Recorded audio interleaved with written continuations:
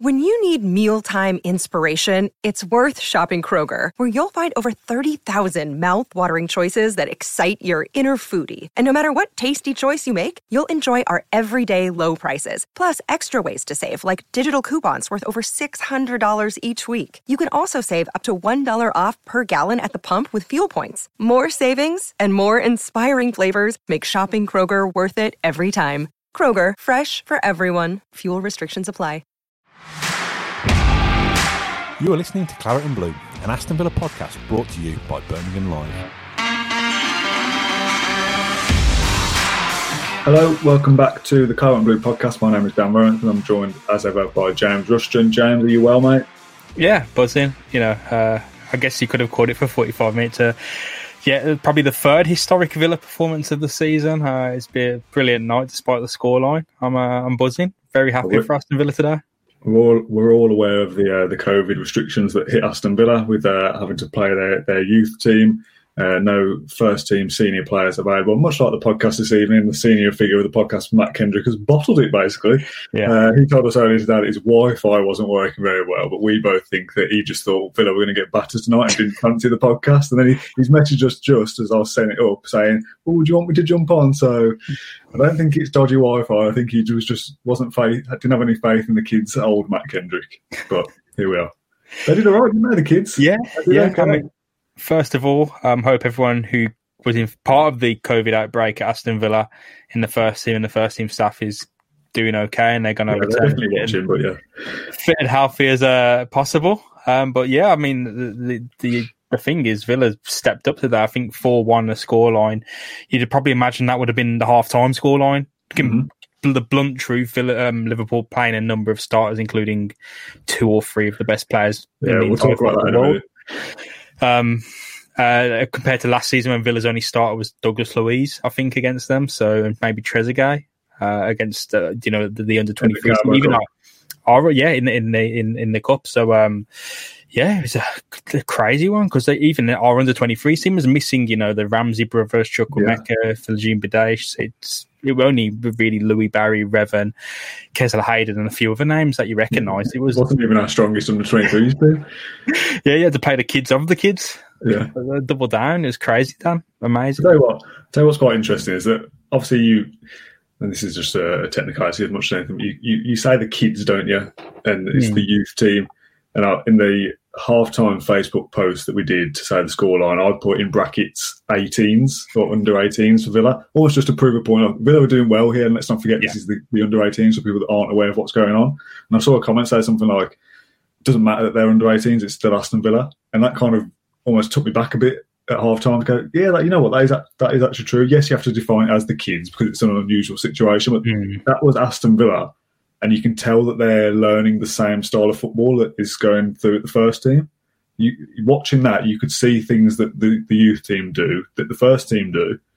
They look good on the ball. They want to be in possession. They'll play on the counter-attack. They'll be quick. They want the ball. They want possession. They'll play it around. It's not like we've just watched a Sunday league game kind of style, do you know what I mean? That they're just hoofing it around and it's kids that aren't ready for football. Physically, yes, they're obviously a way away. Some of them are literally still children. We've had a lot of talk about they can't drive, that to be dropped off by their parents, but they look small in comparison to the big Liverpool guys. Physically, obviously, that's something that will come with puberty as they get older. Like I said, some of these are still 16, 17 biology with Dan Rollinson. Yeah, they will get physically bigger in the years to come. But technically, and from a football perspective, there's clearly some talent there, and the future looks bright for the Villa kids.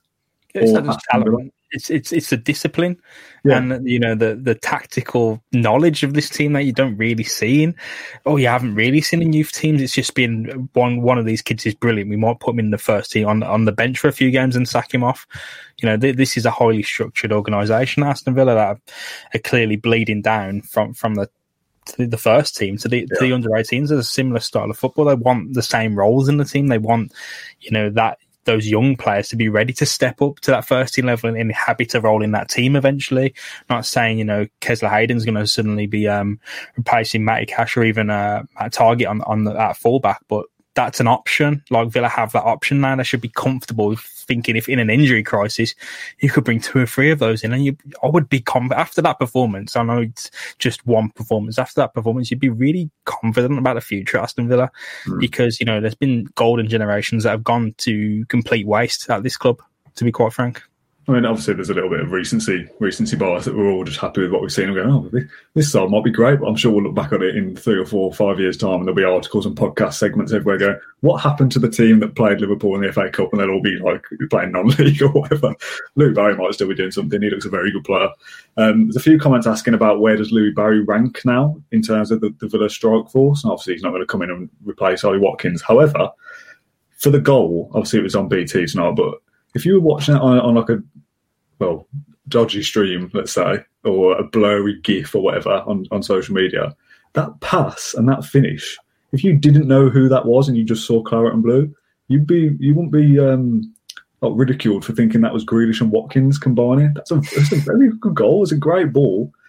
I almost said Ollie Watkins. Louis Barry's run the length of the half pretty much, muscled off a Liverpool defender and slotted a perfect finish home. He made a goal. He made Reece Williams look silly. Reece Williams twice the size of him. I know he's quite relatively young as well. Not you.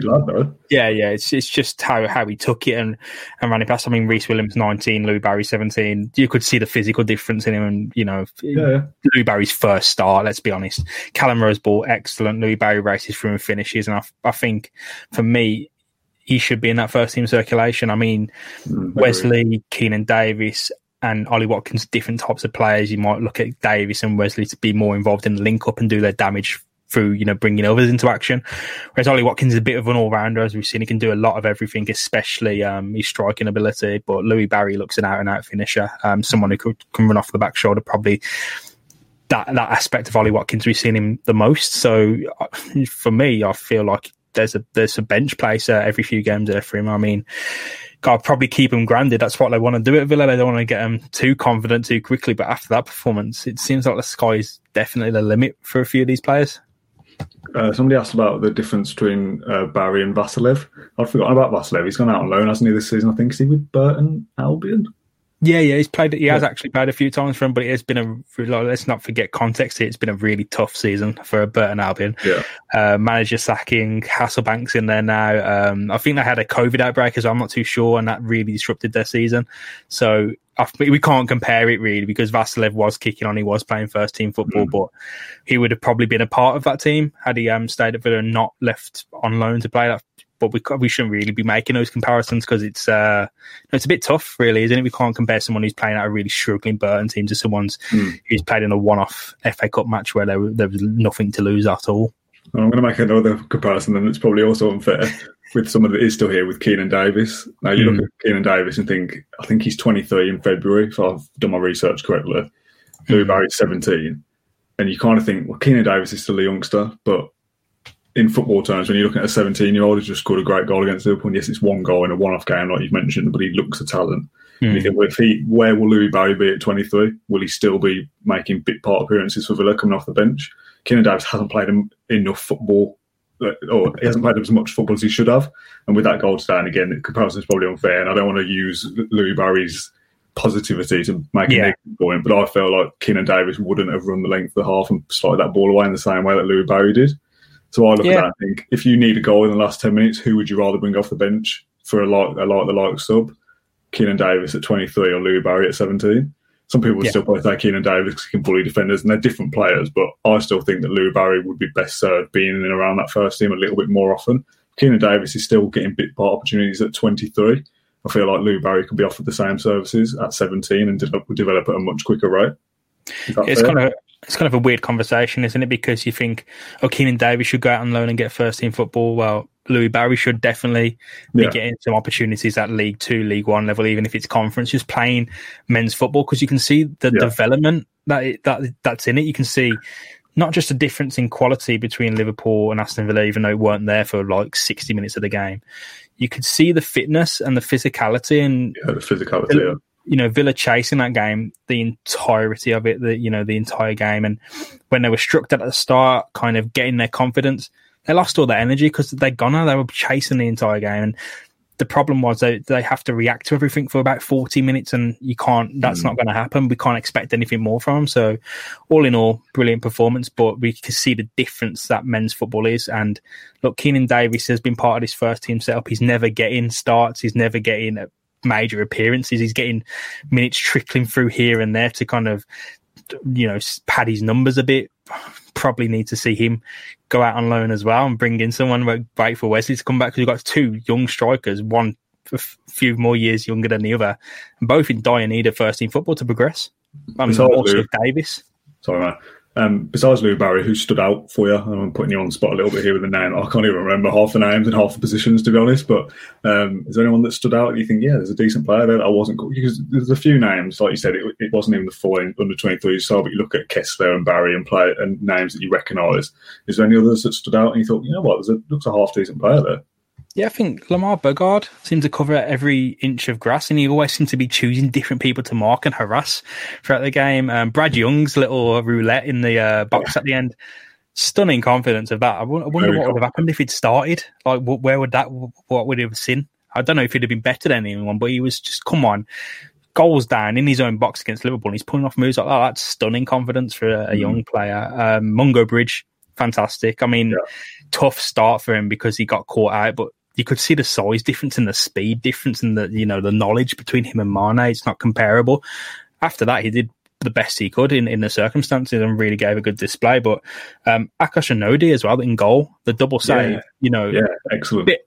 Bit of luck. Because that could have bounced anywhere, but like he gets his hands to it, the reflex, and it goes away. Yeah. If he doesn't do anything, it's going in anyway. So fantastic. And Villa would have been in dire straits without him. The scoreline would have been much higher, and he was kind of that platform that gave Villa a lot of momentum. When they pulled off that double save and they got a bit of kind of confidence behind them, it looked like anything was possible. So, I know I'm missing out a few names here, but to a man, fantastic. Callum Rowe, Ben Crescene, brilliant. It's hard to make too many snap judgments, isn't it, on one performance? You do think the experience is way different. The physicality is totally different. I think the title of this is boys against men or men against boys, but they acted in a way that you look to them tonight. I think I'm proud of the boys tonight. Like, it's just, I don't know whether it's because it's kids. Like, I watch the first team as I'm getting older now, and you don't notice it when you're a kid, obviously, but like, I'm 25 now, and players come into the first team at 21, 22, and you go, oh God, like, I'm older than first team footballers. So watching these boys tonight being 16, 17 and being dropped off by their parents, it's a weird scenario, and you do kind of feel this weird attachment of like, I'm proud of these footballers that just represent Aston Villa, and they're playing a one-off cup game, but you just can't help but feel proud of them. It's just a weird game. I don't think you can make too many judgments on what a player's going to be like based off one, even though I am going to hype up Lou Barry because it was a great finish, and there's little moments like that where you can go, well, there's clearly some individual quality there. The goalkeeper, the same, making good saves. That could happen in any game.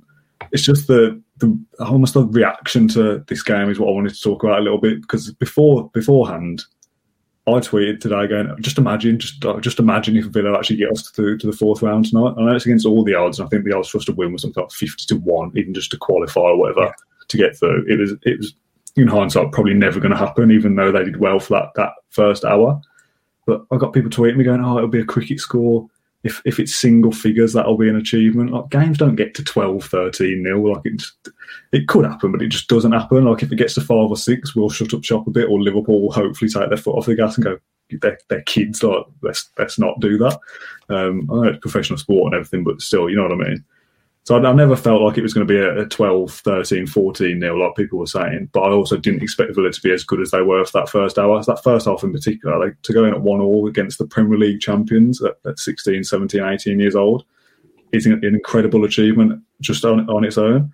Yeah. What was your kind of reaction to it? Because there's some people thinking, well, if we get battered, it might be better just to have forfeited the game, because no kid's going to benefit from being beat 15-0 live on BT Sport. But in hindsight, that didn't happen. And that was probably a worthwhile experience for those kids tonight. There must have been kind of some ruling that I don't know how the FA Cup works, but the rules are different to the Premier League, where the Premier League can postpone it because the schedule's a lot more flexible. Yeah. The FA Cup, the FA were seemingly really unwilling to do that, which is why Villa had to field some kind of team today to kind of get it over with, rip the band, the plaster off almost, so to speak. But that wasn't the case. And, we speak about the names there, like we held in such high esteem.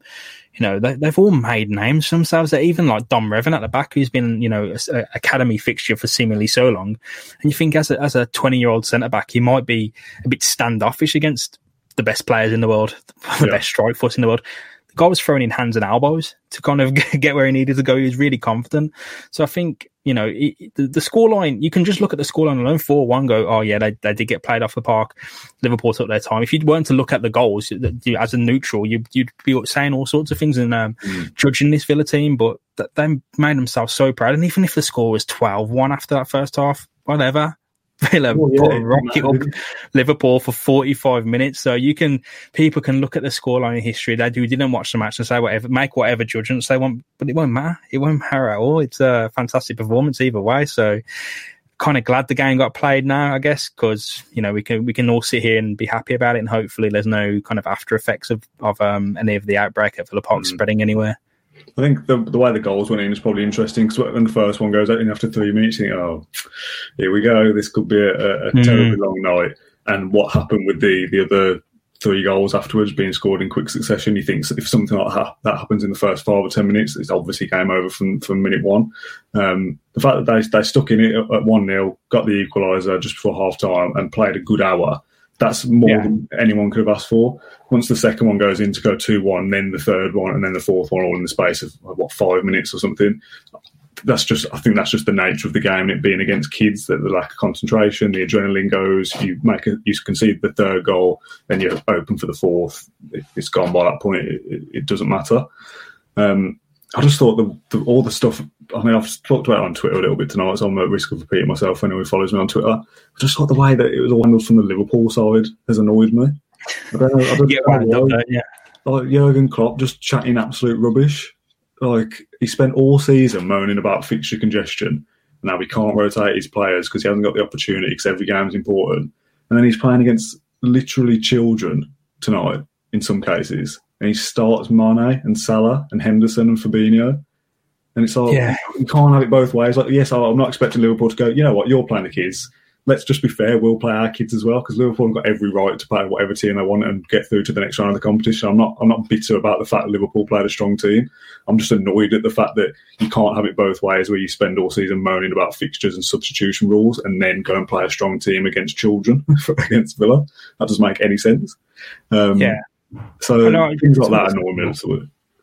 It is understandable. It's just, I think managers always say kind of things that get picked up that are kind of slightly, they want their way, don't they? Dean Smith doesn't want substitutions. Jurgen Klopp wants more substitutions to be added. So it's always going to be these comments that stick out, and especially when they make a selection such as that. But I felt like when Liverpool announced that selection, I kind of felt that's the team they would have picked anyway. They weren't going to change. He said pre-game, and he was like, oh, well, we found out late and we can't change. And it's like, well, you can.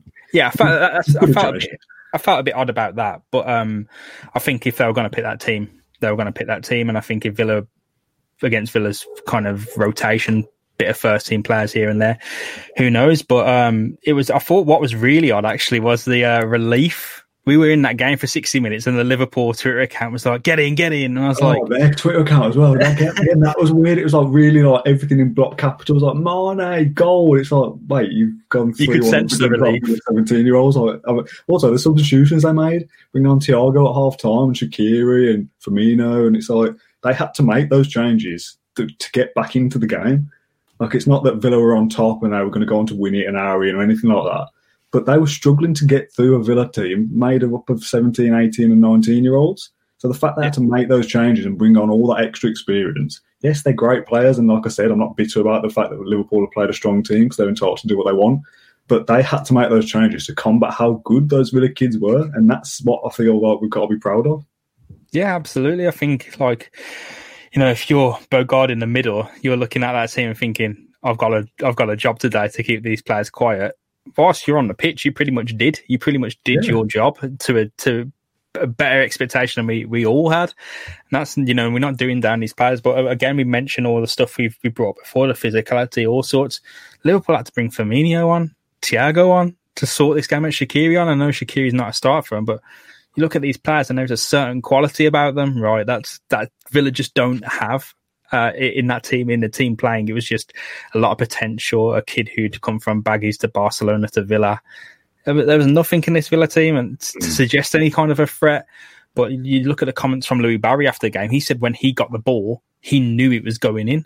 That's the confidence they were playing with against world-class players. And if they didn't, drop to fatigue, and if they didn't need to kind of try and re-energise themselves throughout the match, who knows what could have happened? I don't think we would have won, but we could have given them another scare. I think Liverpool were always going to win, but we could have given them another real fright. And, that's the best you can ask for. It's a shame it didn't go straight to penalties as well, because you do think if we'd have held on to that and it goes straight to penalties, then obviously anything happens at that point. There's a few comments coming through that I just want to quickly read along the lines we were just saying. Chris Brown said it's hilarious, really, bringing on players like Thiago at half-time. He changed the game. Rafael Spranowski says Thiago bossed it today, totally changed the game. Declan says it took a World Cup winning, Champions League winning, multiple title winning midfielder in Thiago to change the game, show the character that was required against our team tonight, and exactly why I'm so proud of them. I guess the next stage is just to quickly wrap up tonight, because it's a weird one, isn't it? We're not going to talk about match specifics about things that happen, because I don't think that's as relevant as analysing a Premier League game. It's essentially a throwaway cup game against kids that will probably not play again for a long time, unless we need to call upon them again if the COVID outbreak lasts longer for Villa than we think. So what are the next steps? We've got the Spurs on Wednesday, and I think Everton on Saturday, Tuesday. I can't remember when it is. I don't know what the fixture are, but it's Spurs and Everton the next two in that 10 or 12 day isolation period, or whatever it is. So what happens next? Does Spurs get rearranged? Is that up to the Premier League to decide? Because also, just before you answer that, I quite liked that Villa probably could have kicked up a bit more of a fuss today and demanded things, and we want this and we want that and we want that. And it was like, I think there was one tweet or one club statement before saying Aston Villa and the FA are trying to come to an agreement on getting the game to go ahead. Nothing said. We'll play the game. We'll do what we have to do. If we have to play kids, that's what we'll do. We'll go quietly, kind of thing. I like that. I feel like that's a classy move from Villa to just go, yeah, we're missing our whole first team. We've been disrupted all week. The first team coaches won't even be there. We're going to struggle. We're probably going to lose, but we'll just get on with it. I quite like that. I don't know whether that's just me being claret and blue tinted spectacles on, but I like stuff like that, because we could have moaned about it and said, do this, do that. And I think that would have been the opposite of what Villa are like in terms of class. So what happens next? Do they now kick up a fuss about the Premier League, or is the Premier League easy to rearrange? Villa are going to be maybe 2 games behind, plus the 2 they've already got. Do they play on? Do some of the first team come back if their isolation period finishes earlier than others and we fill it with some of the under-23s against Spurs? Is that doable? Or is this something that we'll be looking at and going, well, Villa won't play now for 10 to 12 days? They won't play for 10 to 12 days. I can't really see the Spurs game going ahead with the talk of the outbreak. I mean, we shouldn't speculate with any of this because it is players' health and it is the disease that has caused the pandemic. And, it was pretty touchy subject about this game going ahead after Villa's outbreak, which has been described as one of the worst outbreaks in the Premier League. Whether that's true, I don't know. But, if it's that bad an outbreak, I don't think this game for any reason can go ahead, because if it goes ahead and there's false negative tests or anything and a player plays and then gives that to Spurs, you're in real problems. And you can't. Pandemic spreads, isn't it? It's tough. These players ain't going to be coming back anytime soon. The games are going to be delayed as they were for other teams who had COVID outbreaks. I think you look at Fulham and Man City who had to push games back. I can't see that it's not the case in the FA Cup because the schedule's different, and I think contractually games have to be played by a certain point just to get it done with and the competition moving, and they've already made circumstances to make it a shorter competition this season anyway due to the schedule. So I think it was either play your kids or forfeit it, and I don't think Villa didn't want to forfeit it, so they've played those. I hope that carries on for the rest of the tournament though, because as much as Villa did handle it with class, if Man United in the quarter-final get hit with COVID and they get theirs delayed, I'd be looking at that going, how come it was fair for them in the FA Cup but not for Villa to move things around? But that's a point that may never even happen. I suppose it's different for the Premier League. Someone in the comments just said you can't really play your kids in the Premier League. You would argue if you want to take the FA Cup seriously, though, you shouldn't really be playing your kids either. So in theory, you could play your kids in the Premier League, but because we're doing so well in the league this year, Villa probably won't want to play that with a depleted squad again. And I think that why it's a worse outbreak than some of the others is because it's the whole first team bubble, isn't it? It's not like a few players and everyone else has tested negative and that's it. It's basically the whole first team is struggling with it. And as you said, the medical side of it is something that we don't even really think about with football, and that's the main thing. It's a disease. Obviously, it's a virus. I think there's a difference actually between a disease and a virus. Before some doctor flags me in the comments, but we don't think the medical side of it for some reason. We just think, oh, what games are going to be missing? What player are we missing? But there'll be some kind of medical effects for the players as well. Whoever got it in the first team, we don't know who it is. Obviously, because of patient confidentiality and stuff. I think it's up to the players for themselves to say, I'm the one who was hit with it. But we don't know what the effects will be after the games that we miss as well. Yes, we might miss Spurs, we might miss Everton, and that's rearranged fixtures, and that's annoying. But what happens to the players' bodies after having COVID? What will that be like? Is this going to kind of derail the season because they're not as fit as they were before? Is this going to be 6 weeks before we see Villa playing well again? Like, there's more effects to COVID than, oh no, Villa are going to miss a game of football. Like, I'm obviously no doctor here, so I'm not going to try and speak.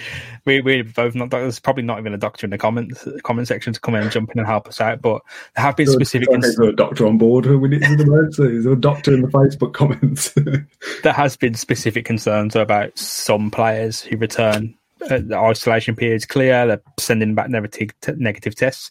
Just sometimes some of them don't have the same fitness level for a while. Sometimes it knocks it. Did they get a specific case that hits them hard? Sometimes if they're asymptomatic, they might develop a different condition down the line. I think that was researched in college football in the States about players who have tested positive, shown no symptoms, and a small, tiny minority, there can be a different type of heart rate or something like that. So it is a bit of a concern, obviously, because of what's going on in the world. Obviously, the health of the players and the staff, of course, is an absolute priority. So, yeah, can't see this game going ahead. But, yeah, it could be a bit of a damaging thing. But, look, we've seen teams also kind of not shrug it off, but kind of return to a similar level to where they left off. So I wouldn't make any kind of speculation points at the moment about it. And then on the flip side of that, there's a few people in the comments talking about Newcastle saying there's players that are still out with it now or suffering from the effects of it. In Robinson, I don't know whether this is true, it says that St. Maximin still can't run to the end of his road because he's so unfit still after having it. I know that he's obviously been missing since he's had it. It's going to affect everyone differently. All the doctors are advising the world, but only on Facebook Live. Imagine that. But yeah, it affects everybody differently. If you're asymptomatic, you might not feel any effects from it, like post effects from it either. If you've seriously got a bad lung disease, virus, infection, whatever word you want to go for, that could have a serious effect on your fitness for a long time, not just a 2-week isolation period and a bit of running and then you'll be okay again. That could be months of ill health. So, like you said, the health of the footballers and the staff is paramount. What that means for Aston Villa, the football club, and our push for a Premier League title is two very different things. And we don't want to sit here and speculate, and I'm not going to do it for much longer. We did think about doing an episode about COVID with a medical expert at some point. I don't know when that will be, and we need to find someone who's more clued up than we are. But because it's a virus that's new still, no one knows the long-term effects. No one knows what it's like the year after you've had COVID because it's not been around that long to have that data anyway. So, like I said, we don't want to speculate too much. We just want Villa to come back healthy, fit, firing, and slot back straight into Premier League football as soon as possible. If that can happen, obviously remains to be seen. Yeah, absolutely. And I think, we shouldn't, if we get news about things, we shouldn't speculate about who's going to return when and all sorts like that, because even if you're like asymptomatic, you can still have effects on your fitness level anyway, because it is something that attacks a lot of parts of your body, not just one part. And so we will have to look into it. We'll have to get an expert on here to speak about it, because it is something that is affecting Aston Villa now. It's a problem in our real world, in the world that and even the world we want to jump out of, because we don't want to listen to the real world. It's concerning all of that now. That's the thing. When you asked me about, well, not asked me, but suggested doing an episode about COVID, I want this podcast to be an escapism from real life. This is for football talking. It's obviously for nonsense as well, but this is where we can come and talk about Villa for half an hour with fans and kind of switch off from the rest of the world. now COVID is getting into Aston Villa. Obviously, it's been in football since the start, but now it's actually affecting players physically. We can't not talk about it and go, oh, well, let's just talk about something else, because this is a new story that's happening with Villa, and it is a developing story and will continue to develop for the next 10, 12 days.